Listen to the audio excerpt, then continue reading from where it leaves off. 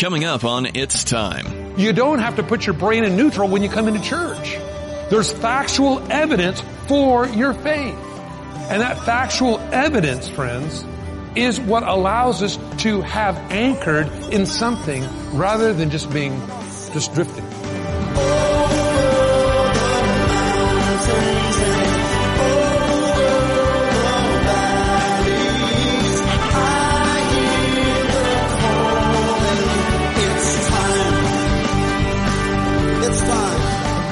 You are listening to It's Time with Pastor Mike Kessler, the pastor of the River Christian Fellowship in Twin Falls, Idaho. We're in the book of 1 Peter, and today Pastor Mike will be teaching from chapter 2.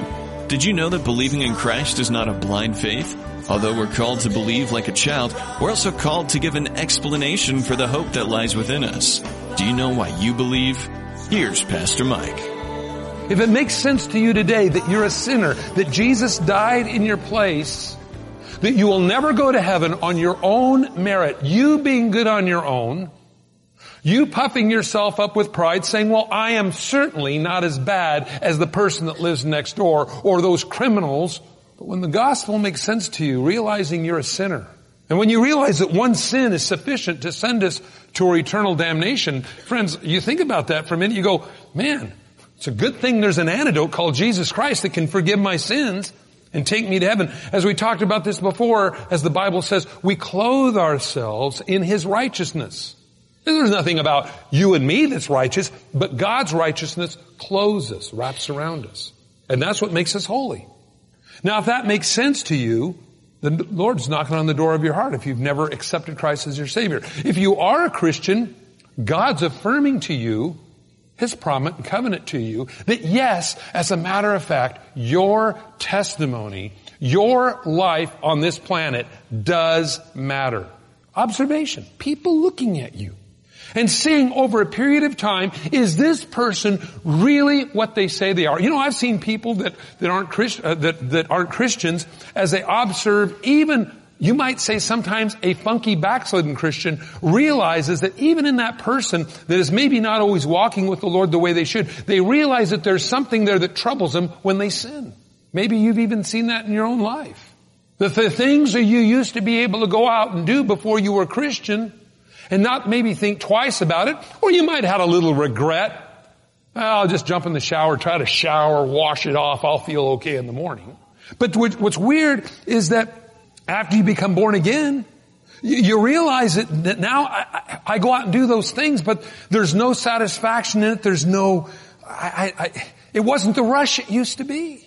You see, that's the Holy Spirit working in your life. A wise person listens to that. And again, as we go back to verse 11 again, beloved, I beg you as aliens or sojourners and pilgrims, abstain. Friends, this is all words, these are verbs that modify the noun, which would be you and me, saying, I want to encourage you, keep away from things that ruin your soul. Elementary, my dear Watson. But we forget, don't we? Because the devil is a master at repackaging sin. You say, well, there's the little song, The Who, we won't get fooled again. We do. It comes in different packages, in different forms, but it's the same lie. And you say, how can the devil be so smart? He's had 6,000 at least years of experience on how to snooker us as humans. And so to repackage old sin in a new, glossy, improved version, I'll tell you, friends, people still fall for it all the time. See, I believe that's one of the purposes of Sunday morning, Sunday night, Wednesday night, anytime we get together for prayer or whatever, is to remind one another, encourage one another, see through the lie of the devil. Friends, you know right now, I don't even have to stand up here and tell you what aspect or angle the devil's working in your life. Because you know. And the problem is that without the Holy Spirit, we don't see through the veneer, we don't see through the primer of what it really is. It looks good. The devil's a master at packaging destruction in a very beautiful appearance. I see that over and over again. If the devil came to you in a red suit with horns, selling fireworks, never mind. Sorry about that. You would recognize him a mile away. Hey, That looks like the devil. What gave it away? Maybe it was the pitchfork. That's something you don't see every day. I don't think he's a farmer with a bad sunburn. And those little horns, does that keep his hat from flying off on the tractor? What is this? You'd see him 100 miles away, but you know what? He doesn't come to you like that, does he? He comes to you very illustrious. And you see the problem is we don't recognize it. And he appeals to the flesh of us. If you go back to the story in the Garden of Eden, one of the things that the devil told Eve is, it says, you know it's beautiful to look at. He appealed to her flesh. And you know what? About our flesh? It don't know what it wants. It don't. You take anybody. Go into one of those Basket of Robin 32 flavors. And all that's there. And there's so many flavors, so little time. And I want 2 scoops of that, 3 scoops of that. And we actually, some of us will eat it. And then the next day when we get on the scale, we go, shouldn't have done that. And you know what? We'll go back and do it again. We don't know what we want. That's the nature of man. And if you live your life after the flesh, you're going to always be trying to continually appease something that doesn't know what it wants. And so it's like a ship with the rudder broke off in the wind on the seas. It goes wherever the wind drifts it to. And see, when God gives you an anchor in your life, when God gives you something that you can hold on to, which you can navigate this life by, it makes all the difference. And so he tells us here, in the day of their visitation, they have actually seen in action a real Christian, you. Wow. You say, but Mike, this is hard to read this morning. Because I haven't always been a good illustration of what Jesus is. I got some great news for you here this morning. Then go apologize. That will really shock them. Because before you came to Christ, you did whatever you wanted. You didn't care. If you don't like it, lump it. Well, now as a Christian, I have a conscience. And I'm saying, you know what? I think I really offended that person. And if I did, and I said some profanity or did something that was not characterized as something I would see Christ do, I go to that person and say, by the way, the other day I was having a bad day. It's not really an excuse, but I just want you to know that I was not operating as I should be. I wasn't living my life as a Christian. I didn't have the victory that day. Please forgive me. And they'll go, oh, it's okay, it's okay. But you know what? As they walk away, they go, this person thinks and cares. And in a world, friend, where people don't think and don't care, where road rage is, you might say, the highlight of the day, where everything surrounds me and self and I, when people see that you actually care about what you say and what you do, that leaves an impact in somebody's life. Let's look on. He says, therefore. And again, whenever you see therefore, find out why it's therefore. I know that's corny, but it's true. And basically what he's saying, and whenever you find the word therefore, it is now that we've established this fact, now we're going to build on that thought, and in conclusion and also in further building. So, in other words, you don't get to step 5 from step 1. You go through 2, 3, and 4 to get to step 5. Well, he's going through, and you'll notice all the way through, like again, in verse 7 you'll find it. Verse 1 you find it. He continually builds upon the previous thought. And this is what the Bible talks about, the logic of his word. Because the Bible is a logical book. Now, a lot of religions today aren't logical. They just aren't. They say things that make absolutely no sense at all. They expect you to believe things that there are no factual evidences for. One thing about the Bible is, we got some Smithsonian letters, by the way. If you'd like to pick one of those up, stop by the church office, we'll give you one. And it talks about how the Smithsonian Institute says that the Bible is one of the greatest books in antiquities for historical study. In other words, they can find the rivers, the streams, the towns, the coinage, like the widow's mite, or the denarius that Jesus held up, whose face is on the coin. All that's verifiable. And they say that they can actually use the Bible for historical study. Where other books that were written, and I don't want to offend anybody here, but the Book of Mormon, they say they cannot find anything concerning history in the subject matter of the book. It's in the office, pick it up, it's got the Smithsonian heading right on it. No, I'm not attacking people here. I'm saying, look, you don't have to put your brain in neutral when you come into church. There's factual evidence for your faith. And that factual evidence, friends, is what allows us to have anchored in something rather than just drifting. So he says, therefore, submit yourselves to every ordinance of man for the Lord's sake, whether to the king as supreme, to governors who are sent by him for the punishment of evildoers and for the praise of those who do good. For this is the will of God, that by doing good you may put to silence the ignorance of foolish men. See again, it's by your testimony. It's by your showing that you can submit to others. Timothy talks about this. Jesus himself talked about it. We remember they were saying, well, Jesus, should we pay taxes or not? They were hoping this was a trick question asked by the Pharisees in order to eradicate Jesus from their presence. They said, should we pay taxes or not? Jesus, of course, saying, no, don't pay taxes, because the Jews hated the Roman government. Well, Jesus would be applauded by the Jews, but however, he would be arrested by the Romans for being an insurrectionist, telling people not to pay taxes. And on the other hand, if Jesus said, pay your taxes, well, the Jews then would turn their back on Christ because they hated the Roman government. So they felt in the Pharisees' mind that they had a win-win question against Jesus to do away with him. Should we pay taxes or not? Boy, no matter which way he answers this, he's going down. You know what Jesus said? Show me a coin. Holds up a coin. Whose face is on the coin? Caesar's. Render to Caesar what's Caesar, and to God the things that are God. Now friends, that's exactly right. Now what's really amazing, especially in the upcoming elections, is that we actually have a choice of who Caesar is. That's why every Christian needs to especially vote in elections. They said the percentage of Christians voting is less than people in the world voting. That should never be. Because they will determine much of your laws and what we define as a family, whether homosexuals are in fact and indeed a family able to adopt children or not, all these things. And so, you know what I vote? I vote Bible. I look and see where these candidates stand on the issue, not this sham stuff they put on television. This candidate really doesn't like, whatever. I don't care about that. What are they as a man or a woman?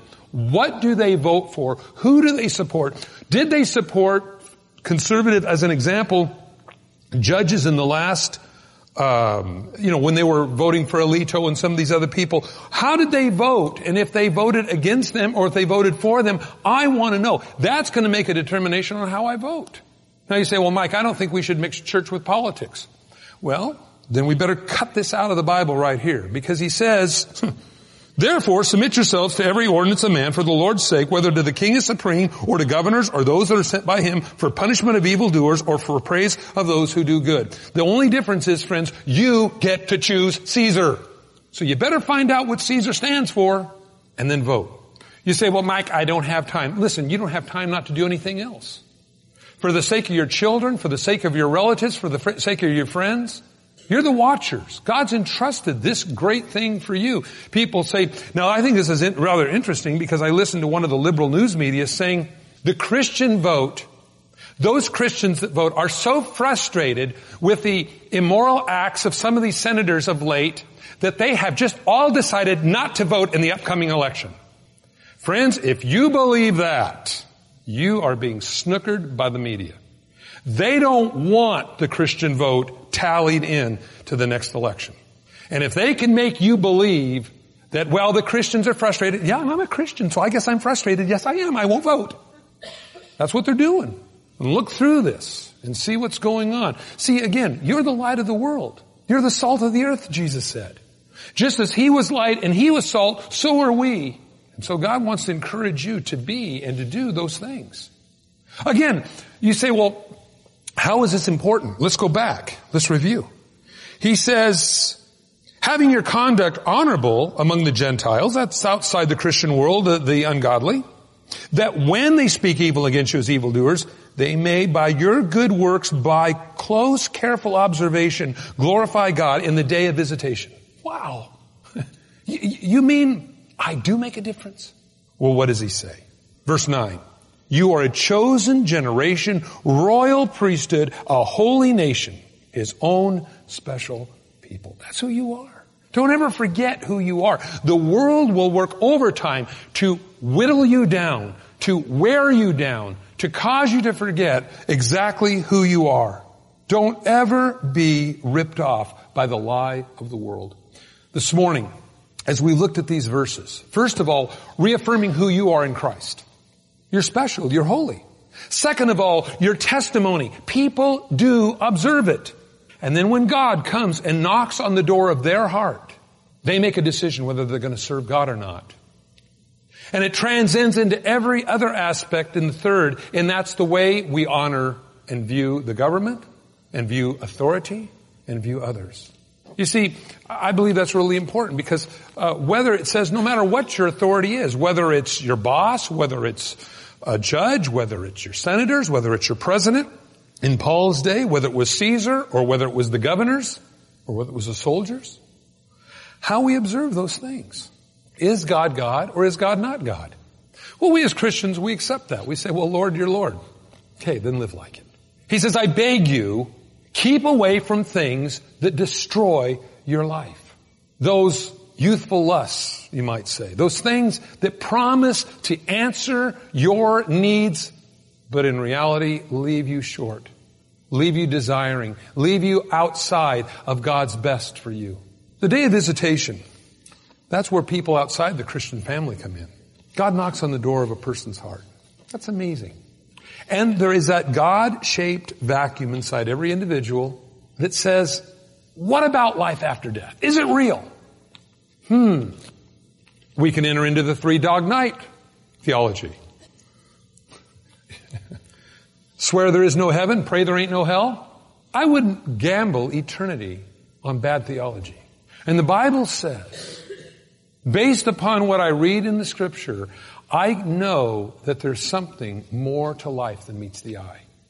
What's amazing to me is people that aren't even Christians realize that. That's why they get into their astrology and their Ouija boards and their tarot cards. Why they read their fortunes and they crack open their fortune cookies.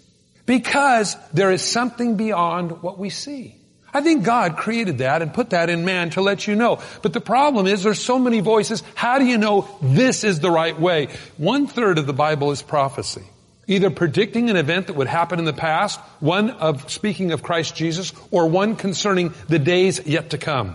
Something amazing is that in Luke chapter 21, Jesus said that Jerusalem would be trodden down by the Gentiles until the time of the Gentiles is fulfilled. Friends, Jerusalem is under Jewish control.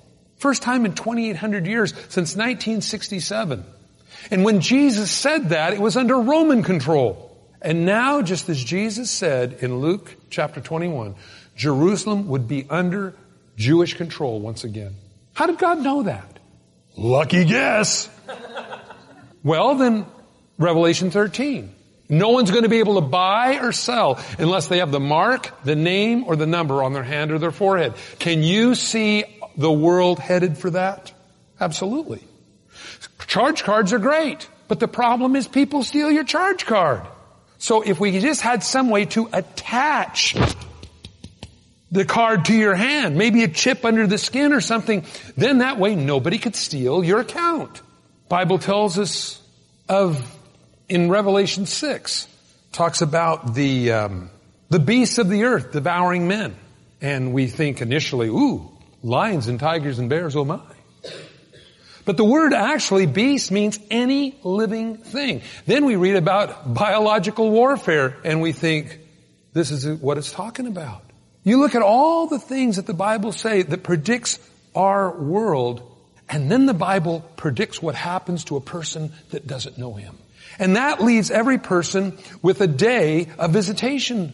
What are you going to do with Jesus? See, there's a time in our life, friends, where somebody can talk about Mickey Mouse, Donald Duck, Jesus Christ, Buddha, Muhammad, all falls in the same world. And then the day of visitation comes. And Jesus steps out as the Savior of your soul. What do? You see, and again, next time you study the Old Testament, check that out. Look at the day of visitation. Look at the day of visitation, again, for Pharaoh, for Nebuchadnezzar, When he had his dream, remember he had his dream of the image of gold and all that, and the shoulders of silver and all. That was his day of visitation. Do you know what's interesting is he wrestled with God until finally God won out. And you find there in the book of Daniel where you actually find him praising God very much like David did in Psalms, where finally Nebuchadnezzar understood who God was.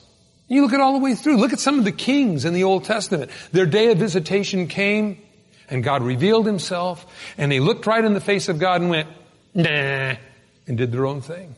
And were punished for it instead.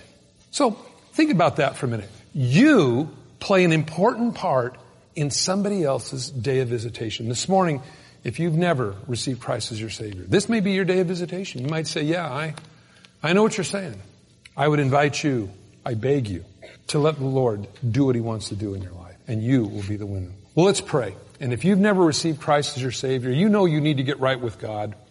You know you've been playing games with him, and now the Lord's real to you. Let's pray and let's say, okay, Lord, I want to get serious with you this morning. And from this day forward, I'm going to serve you instead of all the kooky things I used to do. And God will reveal himself every day to you, his greatness and his goodness. Let's pray. Father, I come to you in Jesus' name. And I invite you into my life today. God, I've lived outside of your love, and I've been so selfish. I believe Jesus died on the cross for me. His blood covered my sins. And so now I ask you to forgive me of every wrong thing I've ever done. I ask you now to fill me with your Holy Spirit so I will have the power to live for you each day. That you would make me a witness for other people to observe. God, for them to see what you've done in my life. And thank you for eternal life. That I never have to be scared of dying again, but that I know you'll take me home to where you live forever. So Lord, I love you and thank you and praise you for all you've done. In Jesus' name.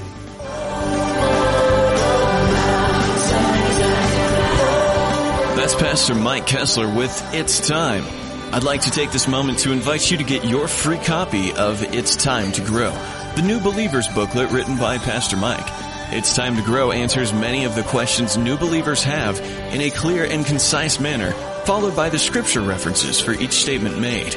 It's Time to Grow can be yours simply by dialing 800-357-4226. That's 1-800-357-4226. Or you can order it online for free at csnradio.com. Don't forget, if you'd like a copy of today's program, you can call our toll-free line I mentioned before, and that's 1-800-357-4226. Also, the daily free podcast is available through iTunes by searching for It's Time in the iTunes Store. On behalf of Pastor Mike and all of us here at the River Christian Fellowship, thanks for listening, and tune in next time for It's Time. It's time.